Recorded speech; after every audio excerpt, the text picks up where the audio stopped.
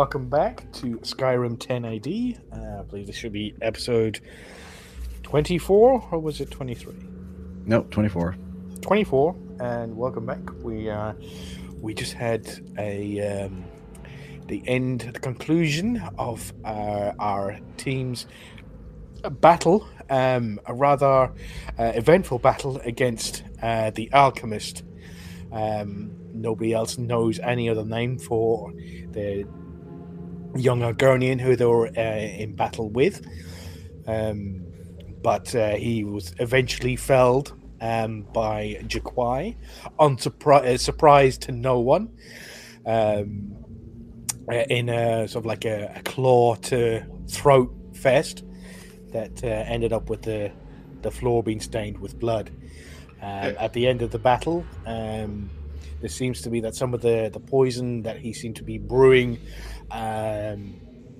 his plan was kind of helped along by one of the party members by adding it to this stream of water that seems to be either coming from or going to somewhere. So they're now currently investigating the lair, and Mouse has happened upon a doorway and gone through and found an unconscious Dunmer woman being held captive. He's also found a treasure chest, which he knows is locked, but he hasn't attempted to open it yet, and a trap door to a basement, apparently, where he heard the sounds of several Nirnroots going off. And this is where we pick back up. So, to the young party, what would you like to do? So we didn't resolve my investigation of the alchemy tables. Okay. Which I didn't roll particularly well. I rolled a 10 with bonuses, but just really trying to determine if they seem like normal alchemy tables as any other alchemist would use. Yeah, they all seem to have the basic stuff, like a mortar and pestle, and they have an alembic and things like that. A little bit more complicated than what you're used to. You don't really know a calcinator and that sort of stuff. It seems to have all the things. He seems to be very, very skilled, and he's got 3 sets of each, as if he was sort of had things going off in conjunction at different times. One over here that you had a look at here, you had investigating. You find some plant residue, and you can only surmise that it's Nirnroots. You've seen sort of like off cuts of a Nirnroot root of the plant, but there's also seemed to be some red mixed in with it. Is he mix? Do I get the sense that he's mixing Nirnroot in with the skooma? Is that what's going on? You're getting that from there. From over here, it is definitely cover all the pestle and mortar, and inside the alembic is all purple in color. It's a very dark purple that you recognize from the nightshade that Mouse has supplied from you, coming from this one. This one over here, the entire surface and every utensil that's in this one is almost blood red. Whatever was being worked on this one, you have no idea what it is. Whatever this ingredient here that was being worked on this table, you don't know. And remind me, what color is skooma? I just literally personally don't remember. It's kind of like it varies from place to place, but usually the bottles have this purplish thing, and it's more of a vapor, like a sniff thing. So it can come in various different colors. Okay, right. But you're thinking this for skooma, this isn't what you would think would be skooma. This is highly in-depth, very complicated alchemy. This isn't like just somebody cooking skooma. Normal bandits can cook skooma. What he's doing here, you know for a fact that's not what he was up to. All right, I'm gonna make whatever sort of notes or sketches or anything else in an effort that if we find a more skilled alchemist back at Falkreath or Whiterun that I can maybe compare notes and describe. Think CSI. If I could take a camera, I'd take pictures of all this just to try to. And Frank, I may even like the stuff that I don't recognize. I'll very carefully scrape a little of that residue that I don't recognize into a vial or something, because I'd like to show that to a more skilled alchemist. Yeah, there's lots of empty vials on all the tables. Yeah, I'll just grab a sterile empty vial and one of his little scraper tools or something, and just scrape some of that. If there's a little bit of liquid, I'll take anything I don't recognize. I'll make notes of where I found it and try to put it in a little vial, package it carefully, and we'll make an effort to show it to a more skilled alchemist when we get back to one of the holds. No worries. And Mouse or Botty, what would you like to be doing? Oh my gosh. As you're saying, there's sort of like Mouse over here has just pulled the door bar off of this door over here, and he's stepped through inside into the caged area that you remember had this Dunmore woman face down in the cot. You see Luke is traveling around all the tables investigating. There's a massive pool of blood forming here, and Jaquai here has sat on the table and has closed his eyes to go. He's got his legs crossed and he's gone into a state of meditation to try and sort of like, Yeah. Oh no! You said you were just warming up. You didn't say you were. You said you were taking a short rest. Are you meditating? Well, I don't want to interrupt his cat nap. So... Roll a perception check, Jaquai. You hear that? Perception. Oh yeah, that's 18. Yeah, you hear her.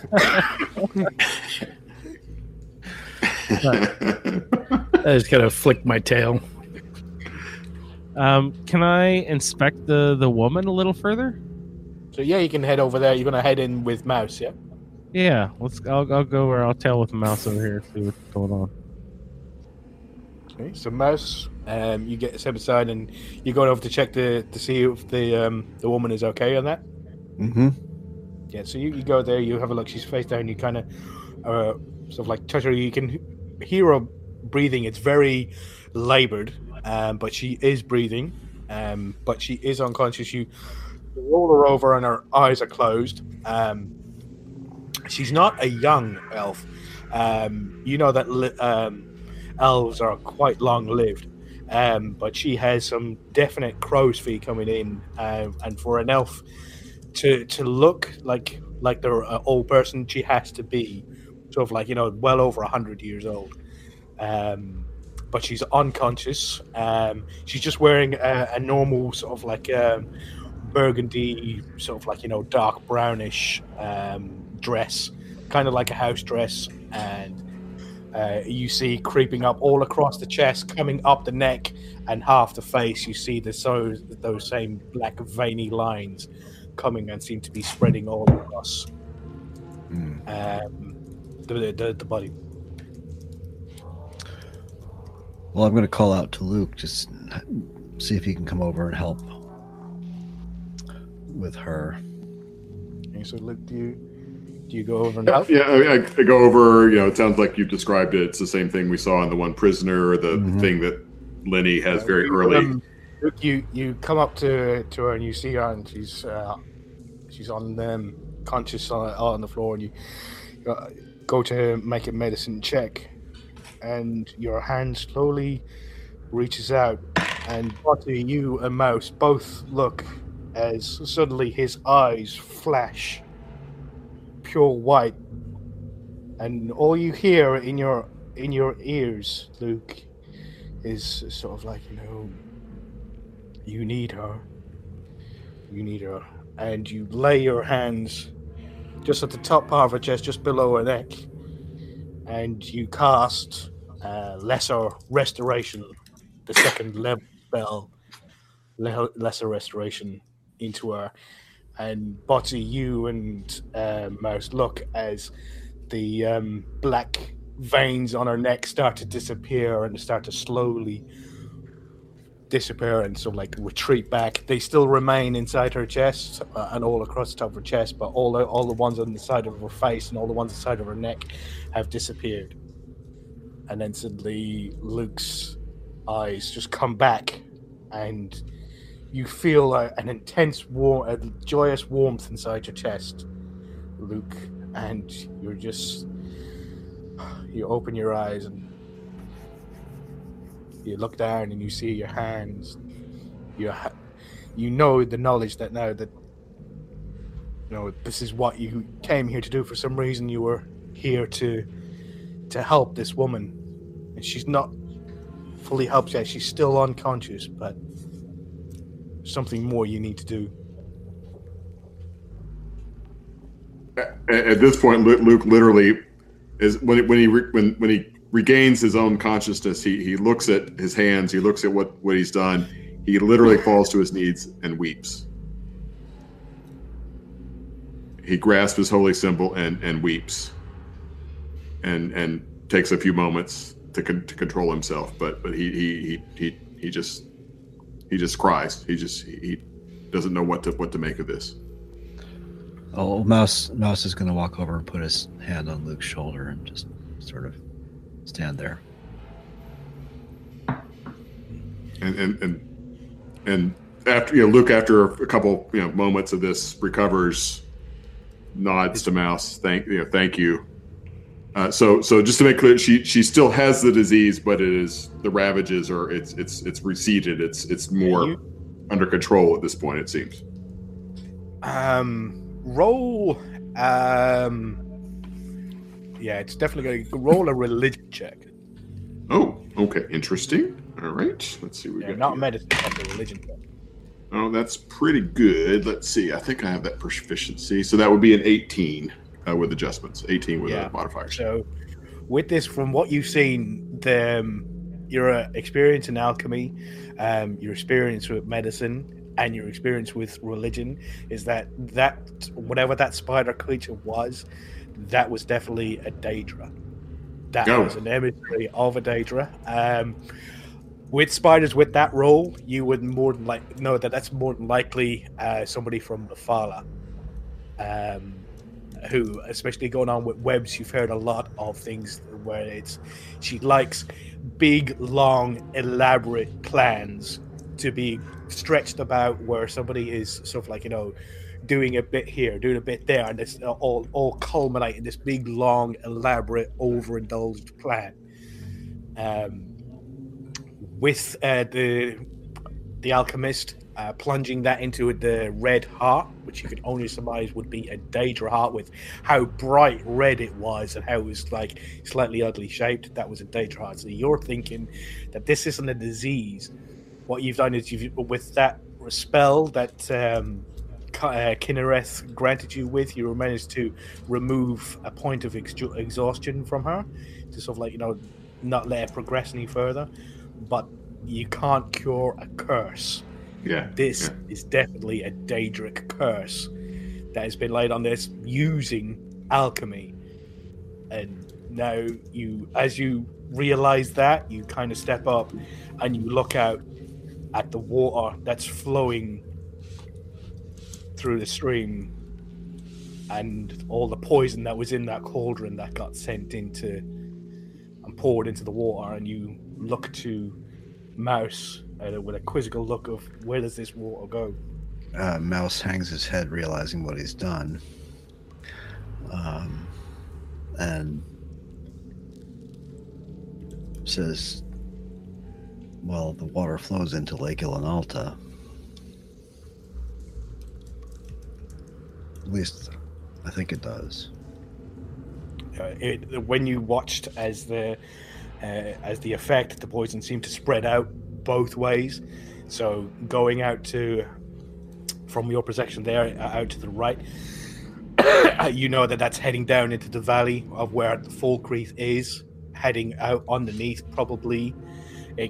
You don't know for sure, but it definitely leads close to where Falkreath, and maybe even connect with the underground well. And then spreading out, going left, going back upstream, is heading towards Inalta. So that's going to spread out into the lake. Which flows past Riverwood and Whiterun and all the way to Windhelm, Riverwood. right?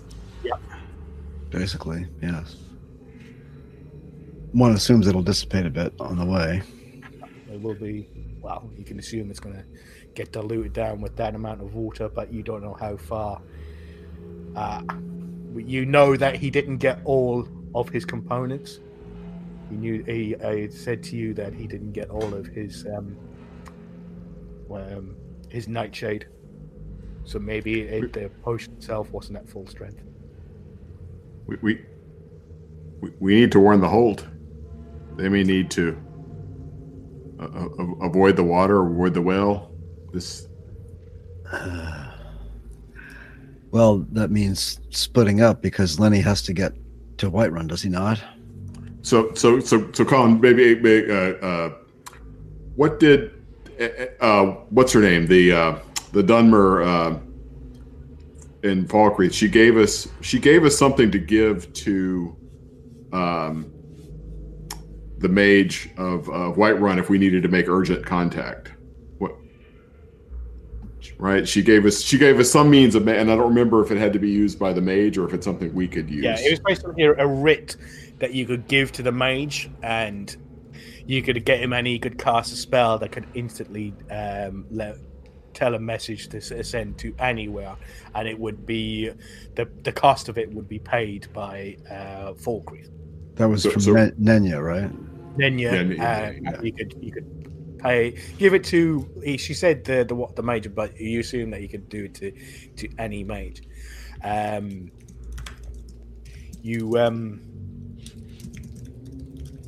Roll. Let's see. No, you're not quite there yet. So, what else would you like to do? You, as you said, you look down at the Dharma woman, and she's still unconscious, but you've allayed some of the symptoms so far. So, all right. So I'm gonna.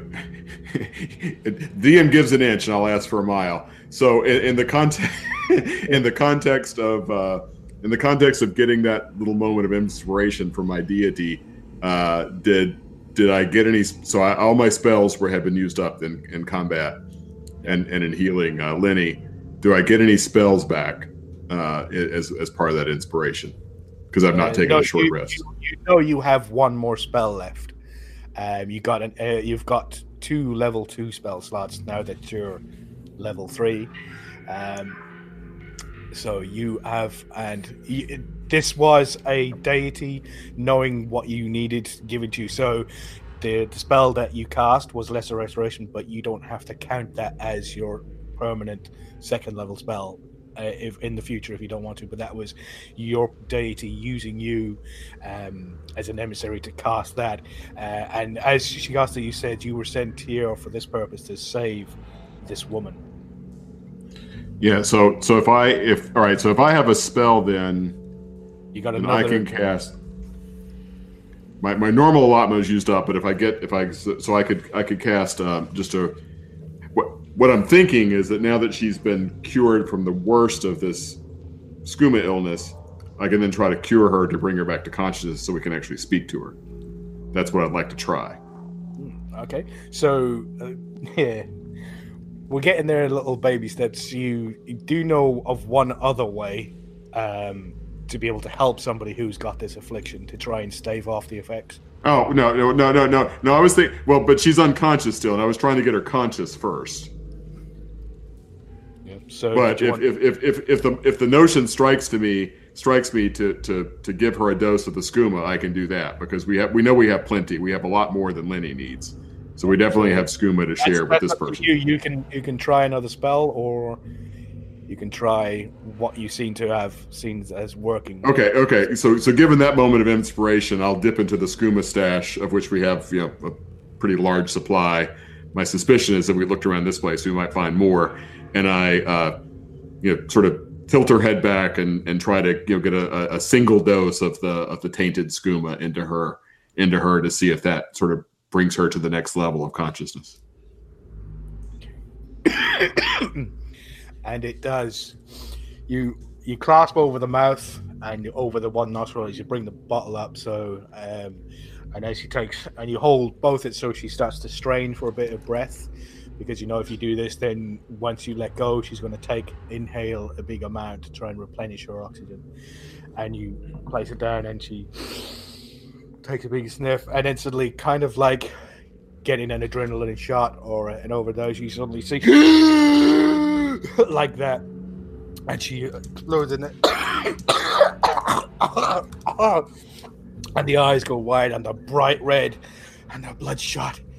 And she's like, frantically looking around, and she sort of like, claws out at you. Let's roll a D20, 15. So she claws out at you, Mouse, and sort of like, gets to make an attack. So that's a 15. What was your armor class? 14. 14, yeah. So she catches you right across the face with her fingernails, and she does 1 point of damage as she scratches you across the face. Okay. So then she makes sees that out. She tries to push you away, Luke. So she makes another attack against you. That's a 15. No. So she just sort of like pushes against the thing, and then you try and like hold it down, but she's sort of like conscious on her head's. Like, she's like, rather she's seen all these faces all around her, and she doesn't know what's going on. What did you do? Just bear with me a second. I need to look. No, actually, I don't have that spell prepared. Never mind. Let's see. I don't have a spell that would help here, so I'll just use strength. And she's unhealthy. Yeah. She's, I'll just without trying to hurt her, I will just wrap my arms around her and just calm down, my child. Calm down. You're among friends. No one will hurt you. And I'll try to calm her down with words and just strength to block her from attacking anybody. She's starting to get a bit more coherent down. She goes, "Where is he? Where is that scale-back slime piece of shit?" He's rotting in the other room. That rotten, scale-backed piece of vermin. I shall curse his very soul to the ends of the earth. Azura as my witness. And he goes, you cross Avrusa Serethi, and you will burn in oblivion for all eternity. Mouse, roll a history check. And I have no... just a 7. 7, no. Yeah. You've never heard the name Avrusa Serethi. No, I do. I have history proficiency if it's anything that's in Luke's wheelhouse. The DC is going to be a lot higher for you. Actually, you might have come across this. Roll a history. Only a 13. 13 total, yeah. Yeah, with mods, yeah. I know the DC is too high for you from where you were. Yeah, you don't know who Bruce Breathy is. And she goes, "What's going on?" And she's sort of like, is looking down. She grasps hold of the chest, and she sees her better than you. She goes, "Well, am I free? What's going on?" And if she's calm, I completely let go. I stand back, put my arms up, and say, my lady, I think we have a lot to talk about. So fine. I don't have a lot of time. And she stands up and she staggers a bit and sort of like starts, and then falls to the ground. She is not well enough to be able to move on her own, but she definitely wants out of that room. Okay, sure. We carry her into the other room and very pointedly show her the corpse of the Argonian. She slowly and sort of like nudges you to walk towards it, and as you get closer to it, she spits at the corpse, and she looks around and she's, well, she looks down at her chest and she says, and then she looks around the room. She goes, I need mud crab chitin. And I need lots of it. And as she points over to the cauldron, you're going to want to get that up as well. All right, Mouse rushes over because he knows what he's done now. Okay, And- so you start that. Jaquai, when you were stopping there to go out, as I said, were you going into a meditation on your short rest, or were you just staying there to get warm? Originally, it was a goal to have a short rest and meditation, but with all the ruckus, it's not been easy. It is a lot easier than you think. When you started your meditation, you seem to pull down and you go into your usual state, but you just felt something just a little tug, just to go a little deeper. You hadn't been to this. It's almost like falling asleep, but you're still fully aware. You're not exactly sure, but it seems that you're getting a familiar smell, a familiar feel, and you go that extra bit deeper, and then you kind of open your eyes, and when you see this very familiar sight of this jet black Khajiit fur with round yellow eyes and round deep dark pupils, not an inch from your face, and the very tight ears, short, the face of your master staring directly into your face. Your feet seem to sink slightly into very warm, comfortable sand as sand rolls over the top of your feet. And very gently, he looks you in the face and he goes, when you meditate, your nose twitches much like your brother's. And we'll get back to that a little later.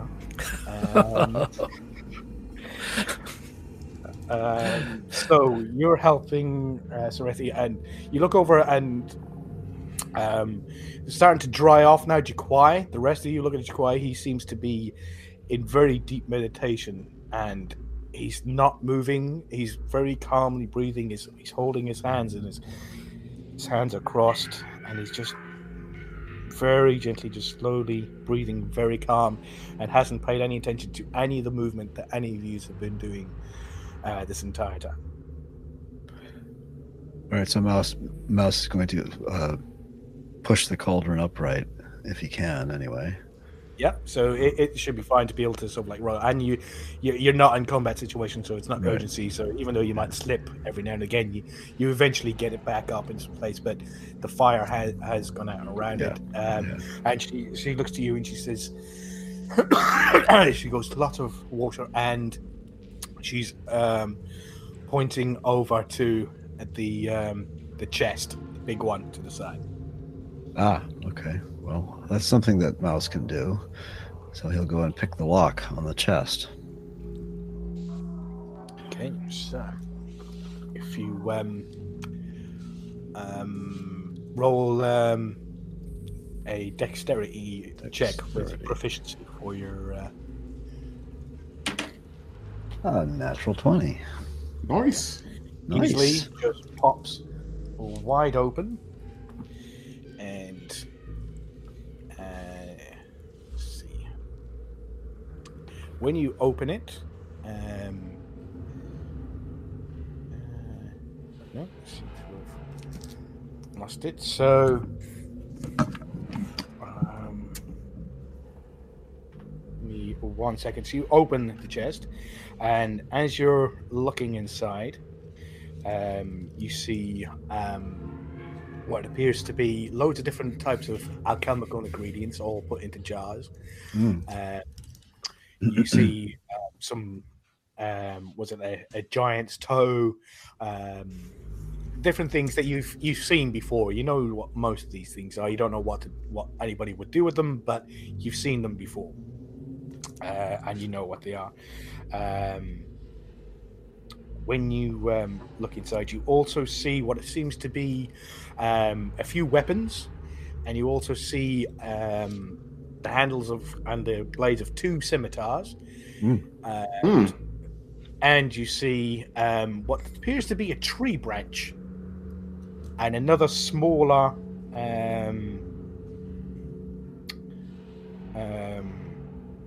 call it? I forgot the name of it now. A smaller box inside the chest. What's the honorific for Dunmer female? I mean, is it still Sarah? I would look back at her and I guess I would look back at her and say, "Milady, what are you looking for?" She goes, charred, some charred meat. It should be skeever meat or feathers. Any of those, or jars of Milady, there's a very large toe in here. No, not the toe. She goes, the feathers, and you do see a very large bottle filled to the top with feathers. Okay, well, I'll bring that to her. What else can I get? And she sort of like, as she points over to the river, she goes, and just points inside, and mud crab chitin. Is there any mud crab chitin in the chest? There is no. I think there might be some in the river. Well, yeah. I wasn't sure if those were slaughterfish or mud crabs, so I hadn't got there yet. Yes, you're going swimming, so if you want to, you can go swimming, and you'll have to go a hunting, I'm afraid. Okay, I'm willing.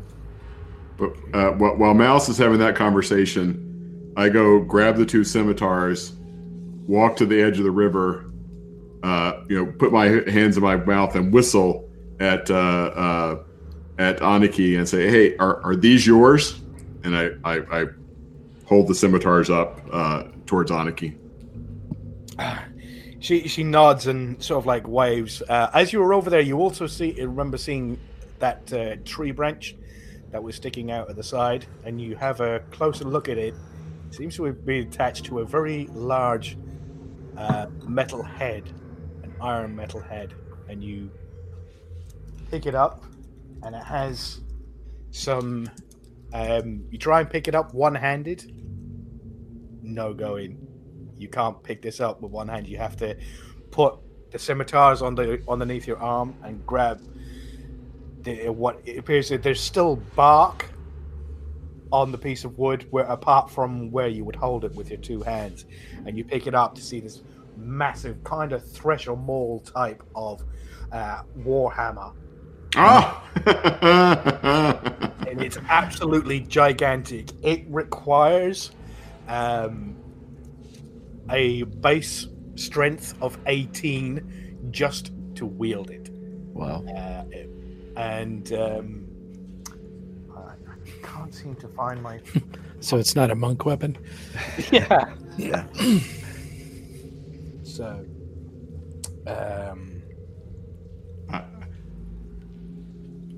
and I recognizing it now that what it is, I wave that, I pull that out because I have enough strength to at least pick it up, and show that to Lenny as well, because he's missing his warhammer. Yeah. So, yeah, no, I had contents of that, and now I've lost it. Sorry about that. But yeah, you can see what, and you pick up this warhammer, and it is a beautiful piece of work, if not extremely heavy. And you see written in normal common up the side is Shield Sunder. So, Mouse, you have gone into the river and you're starting to have a look around. Roll an investigation check with advantage. Let's see.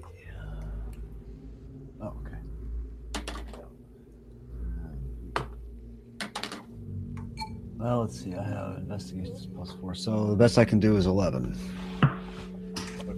So it takes you like a full hour to an hour and a half to be able to collect. She says plenty, and she just tells you to keep on going until the hour and a half is up. So you probably kill about and gather about 5, and Botti helps you out with this 5 or 6 mud crabs and throwing them up.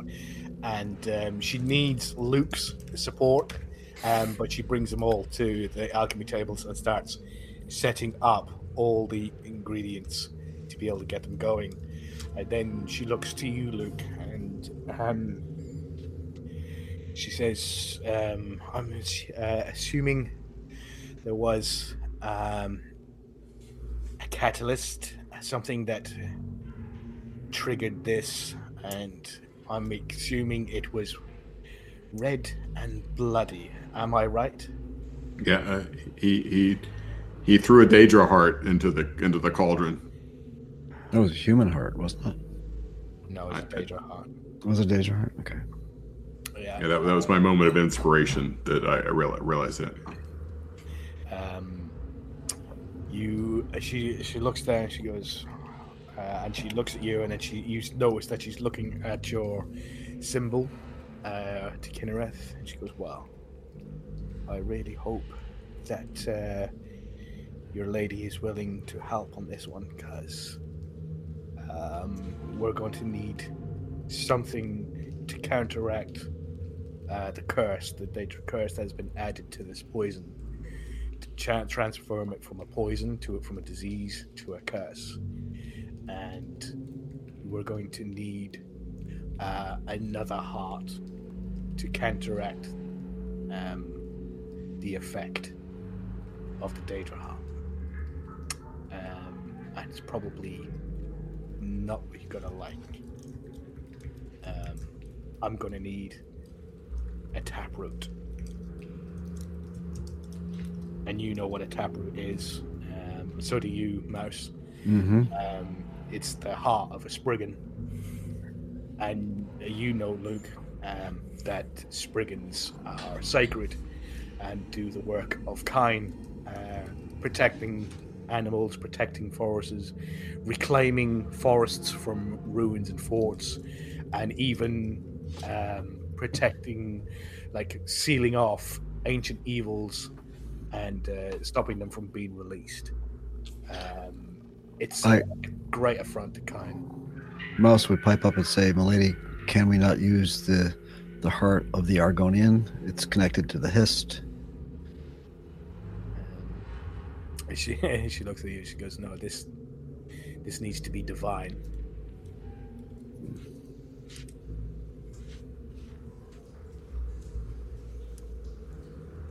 She's looking at you, Luke.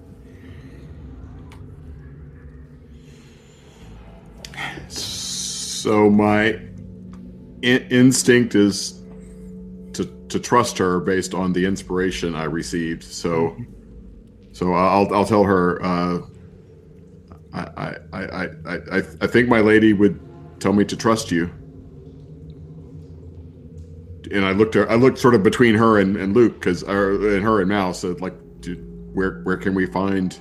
I think Mouse would know where there's a grove nearby. Would he not? Yeah, he definitely knows where there's possibly a place where they could possibly go to procure one. Mouse probably knows a couple of places where he could probably get one quite easily. There's also, she does look to you. She goes, "I have heard that a plea can to one of these creatures from somebody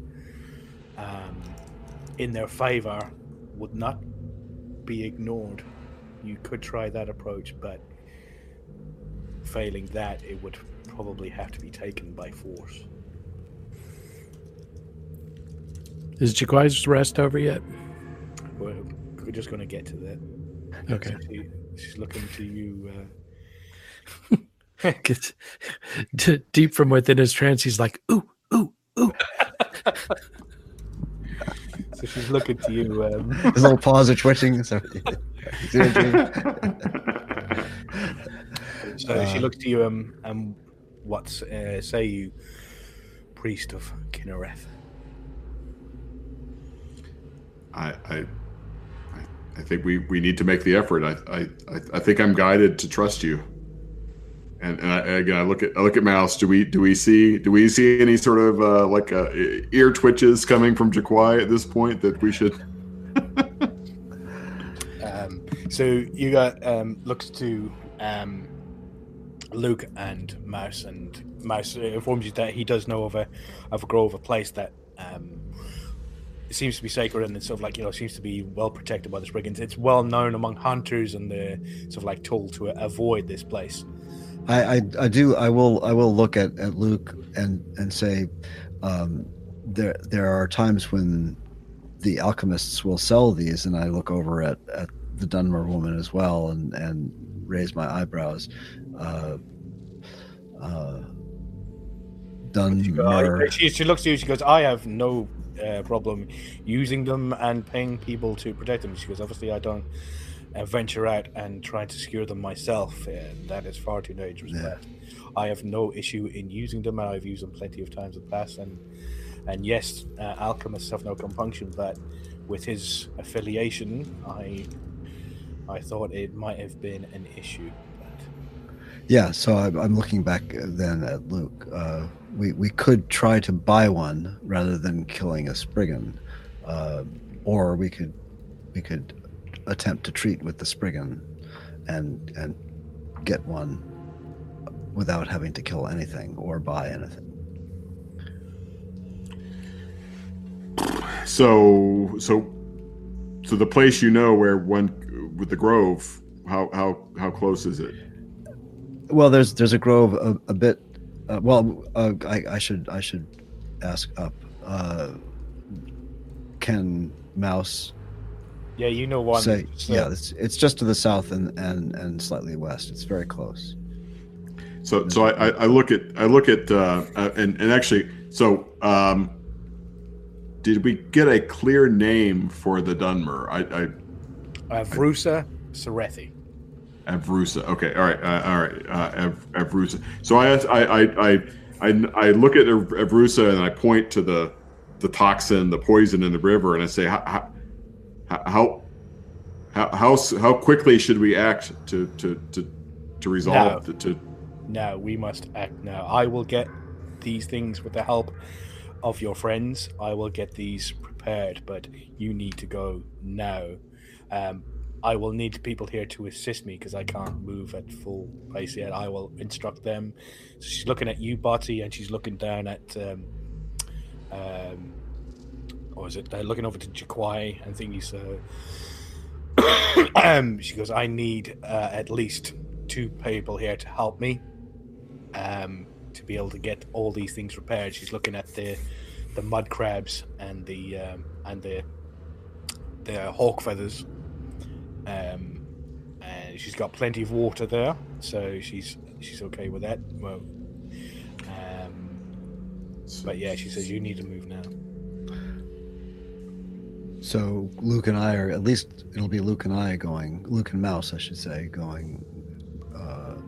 I'm going to run over, and is there any way I can tell from this trapdoor whether it leads out more quickly than back through the doorway?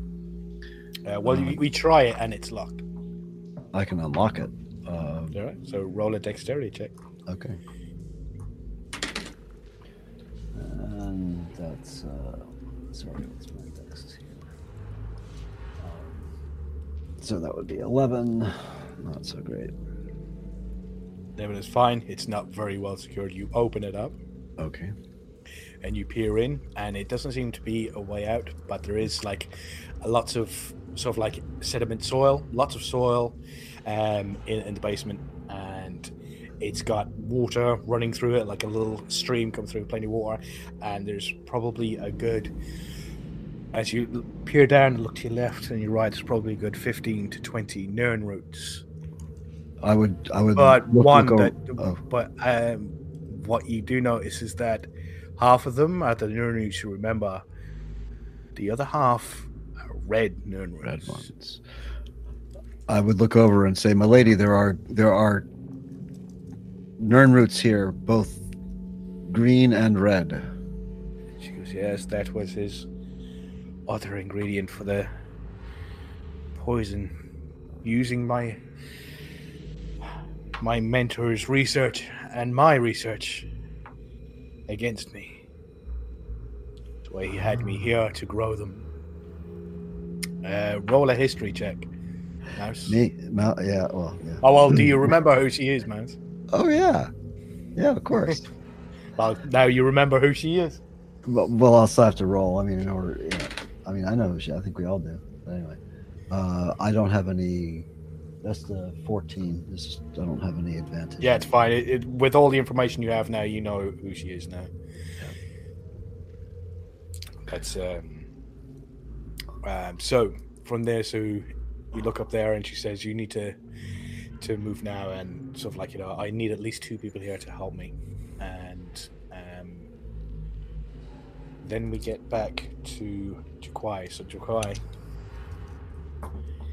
as you're there, you look again, and you look up to your mentor's face as he sort of like leans back up and sort of like steps back quite a bit, and he's in his usual robes that sort of like a whitish with a bit of cream and with a yellow hood that comes back, and the hood sits behind his ears, his very small front facing tucked in eyes, the jet black sleek shiny fur, and those intense yellow eyes with their black round pupils in the center, staring right back at you with a very faint hint of a smile.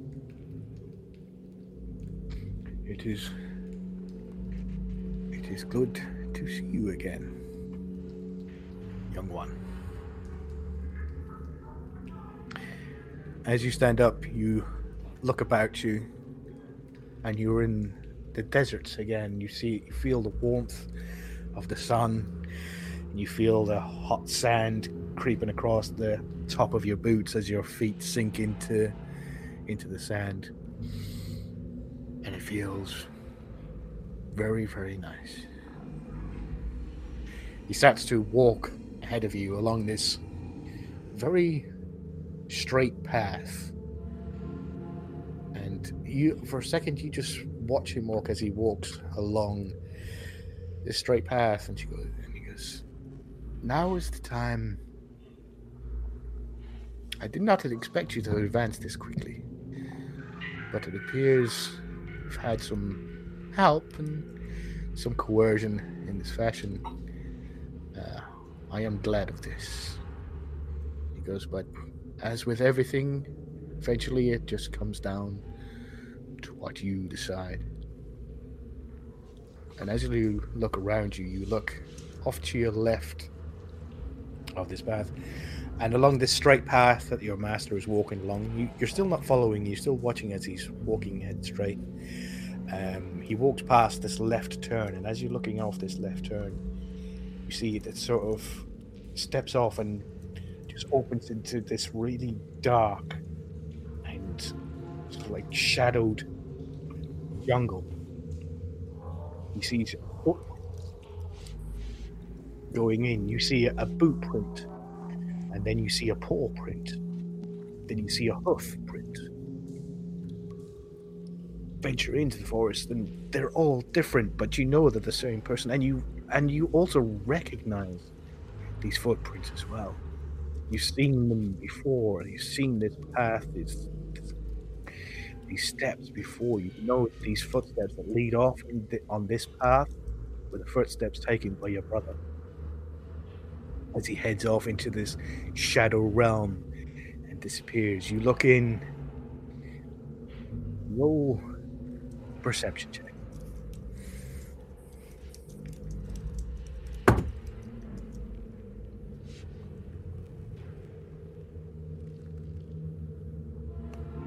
$19. You look into it and you see shadows moving. You hear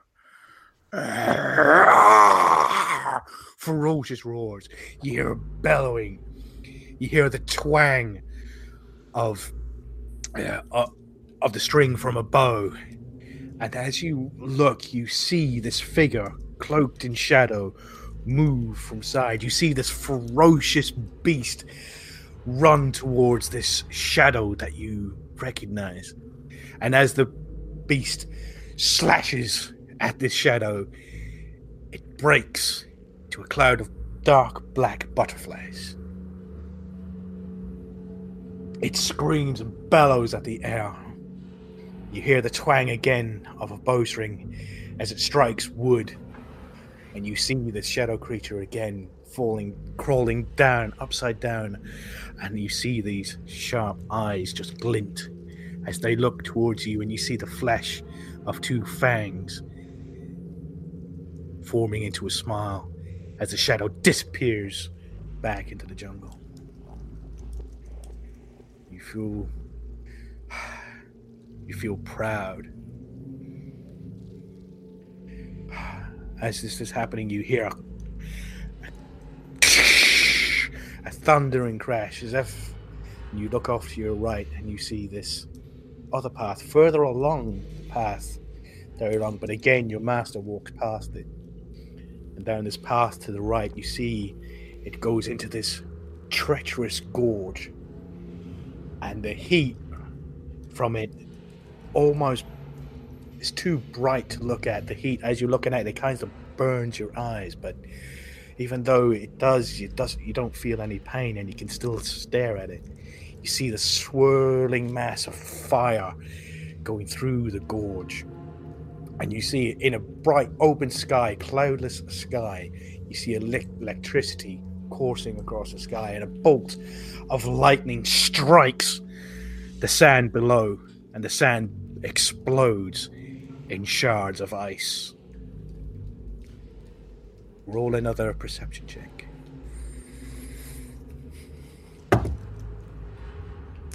14.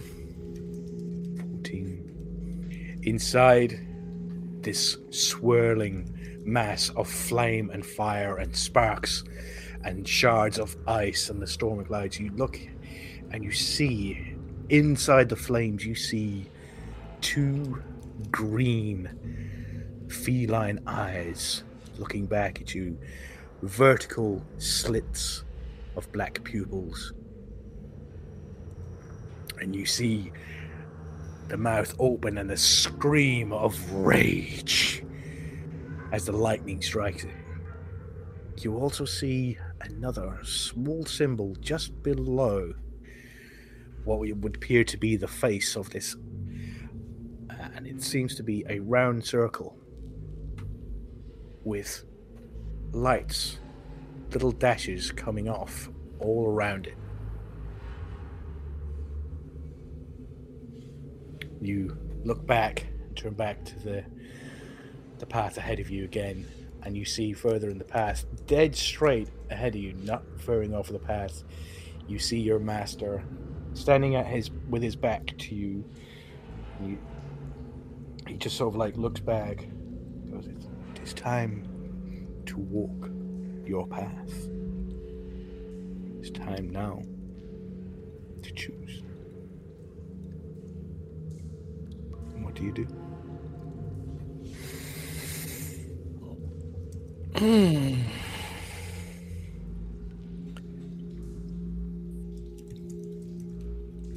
Well, Jaquai is unwavering in his pursuit of his brother, so he takes the gorge. You take the left part or the right? The right.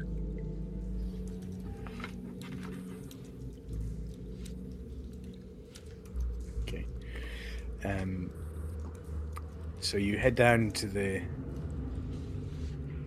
gorge, and as you're getting closer, the flame starts to lick. You start to feel the fire come across you, and it reaches into you and touches your hands, but you feel that you can control the fire.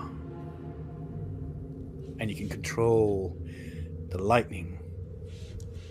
And you're not too sure whether this is the path you want to take. You look back and you see the path leading to the path of shadows. And you see the straight path ahead of where your master lies. And you are currently on this path, looking at it with seemingly the ability to control the fire that's ahead of you. Do you stay on that path and venture down into the gorge?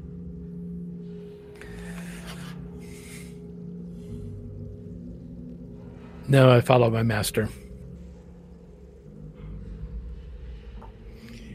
With the rage of the fire, it feels slightly right. It starts to still get the to pull on this sort of like the loneliness that you feel.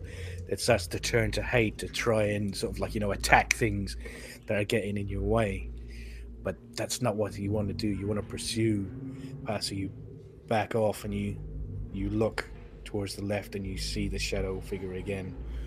But again, it doesn't feel right. And you look ahead to the straight, narrow path, the unwavering path, and you head towards your master. He turns to you and he goes, "It is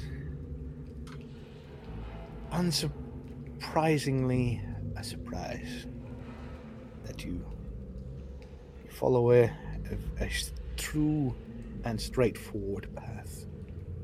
He goes, "When you come to this, I think it's definitely going to lead you to the area of where you need to be. So, you have chosen I've lost it.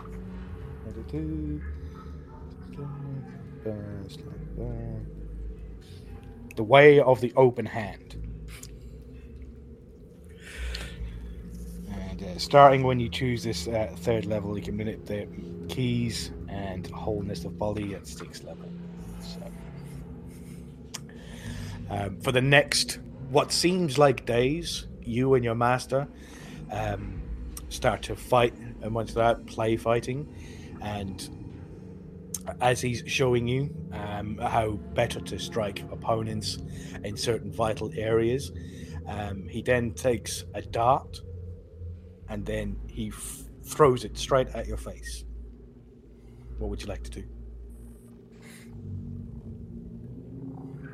I will throw this dart. catch it in midair between my hands. Roll a d20.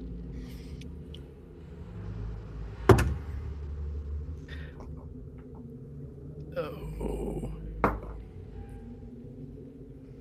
21. 21. Added to deflect missiles. Here we go. Start off with that. Oh, sorry. Roll a 1d10. Sorry about that. That was my fault. Okay.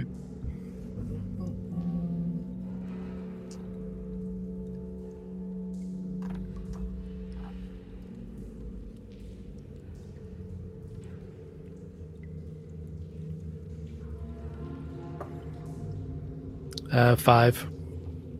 5. So add a d10 plus your dexterity modifier plus your monk level to reduce this damage. The damage was 4.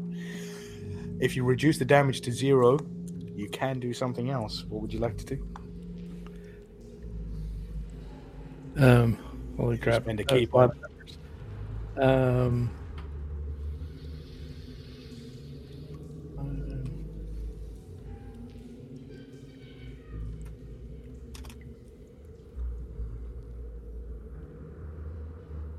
So I'll throw it back at my master. Spend a key point, and you catch the dart, the small silver dart with the red ribbon attached to the back of it, flies towards your face. With ease, you easily grab hold of it and snatch it out of the air in a In a display of almost perfect dexterity, you swing around and fling it back towards your master.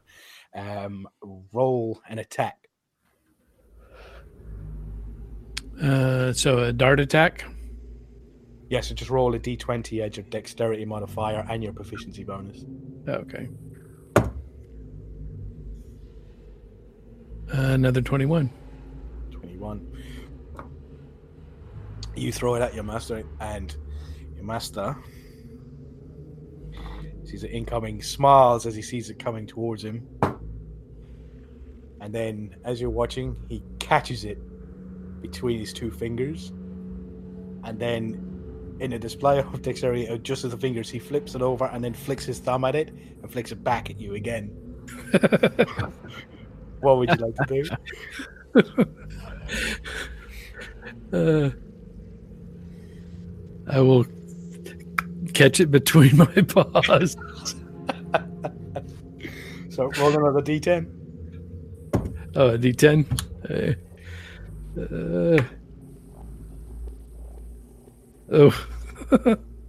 That was a 1. Oh, and add your monk level and your dexterity modifier. So my monk level is 3, so that's 4. Dex is 4, so 8.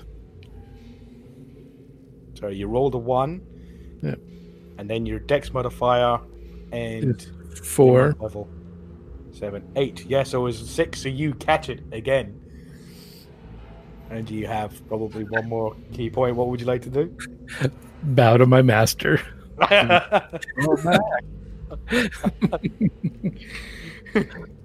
He bows back to you. He goes, this one has enjoyed seeing you again. And he would like to see more of you. He goes, please, don't rush yourself. This time away has definitely been good for you.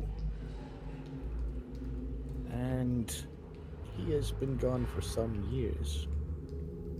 A few more weeks or months is not going to make much of a difference. I think wherever he is, he has always been a survivor.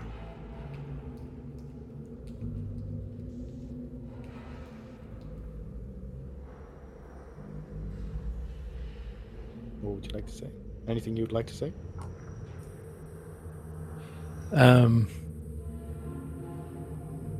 No, I just continue my bow. As you bow, he bows before you again, and then he sort of like kneels down and goes into a meditation, and then he starts to get very faded, and he starts to fade a little bit more and a little bit more, and you yourself, you start to see that your hands are fading, and although you're wide awake, you start to feel yourself getting even more awake. You slowly get awake, waking up, and then suddenly your eyes are open and you're back in your dungeon again. You snap back to, and you see Mouse looking down into the trapdoor to your left, and Luke seems to have a very solemn look, and you see a Dunmer woman starting to prepare alchemy reagents, and you see Aniki and Lenny start to make their way across the river, swimming across to get to the opposite side and join you there. Well, barring anything else, I think we'll end it there. If anybody has anything else to add.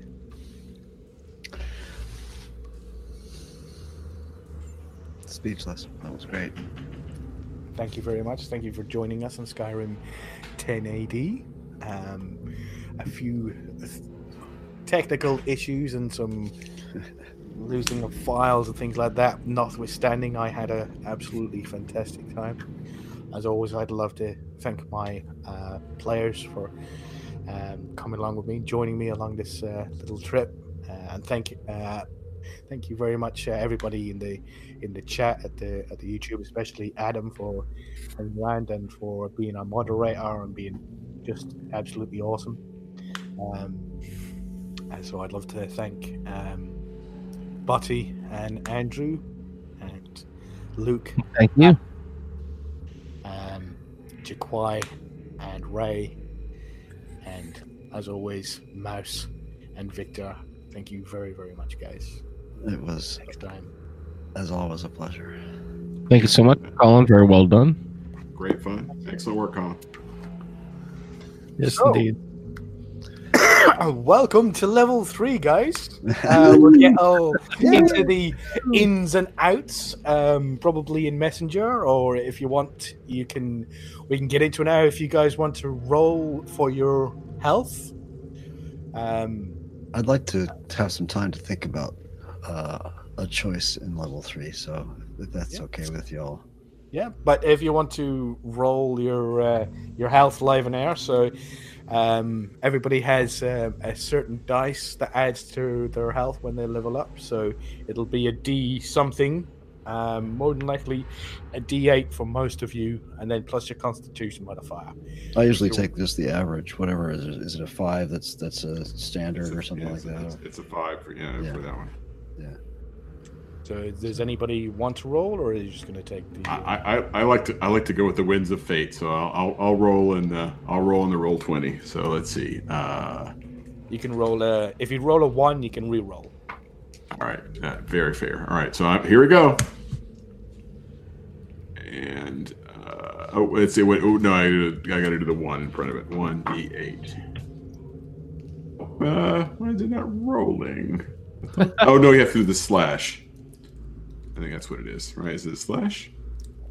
No. Can just use the roll at the top left. Yeah. 1d8 plus 3. All right, so I'll go ahead and add my. I got a 1. I get to re-roll. Let's do that again. Let's pick better. 7. All right, there we go. Oh, all right, now, It's not too All right. shabby.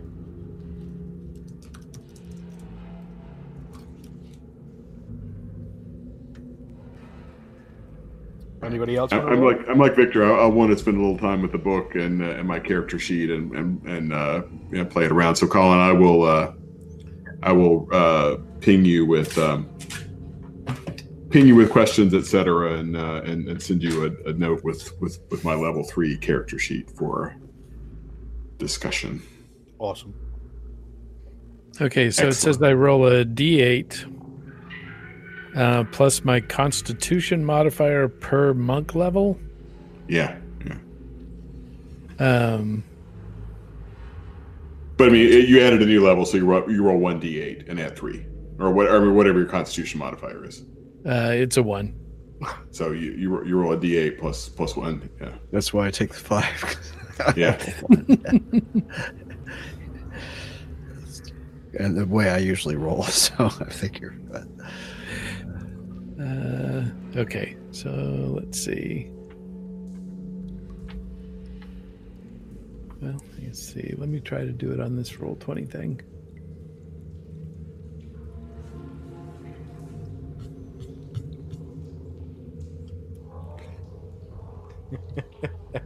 Oh, wait a minute. Oh, I did 3 d8s. Sorry. Oh, I got a 5. There you go. No, 5 plus 3. Oh, nice. there you go. Excellent. There you go. And then, so what? I add that to my current 17? Yes. Yep. Okay. Good job sucking, everyone. Thanks. Adam. I'm real good at that. Yeah.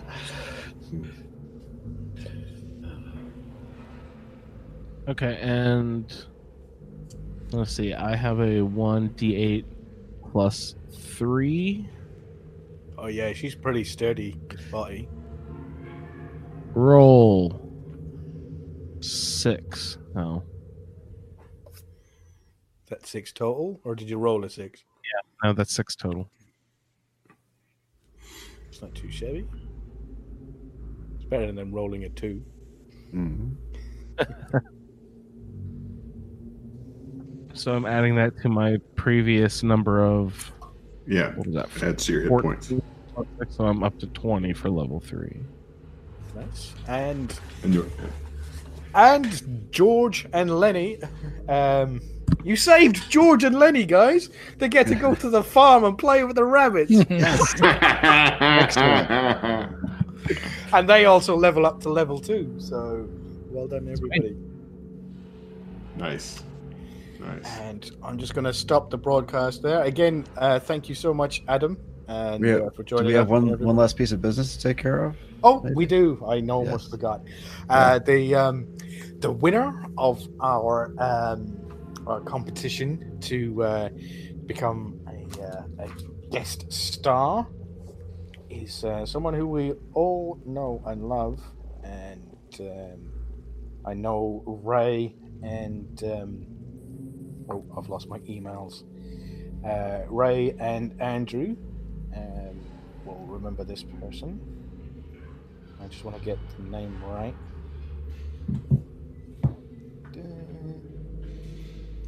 So,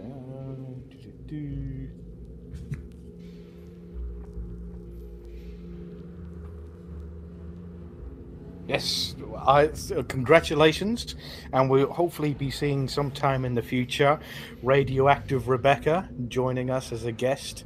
No way. Skyrim, on Skyrim 10 AD. Winner of default, seeing as she's the only person who put in for the raffle. But we're not going to hold that against anybody, because it was just a little bit added extra incentive, so that if people were thinking about donating $45, they donate $50 just to be able to get that extra thing. So that was the only reason why we done it.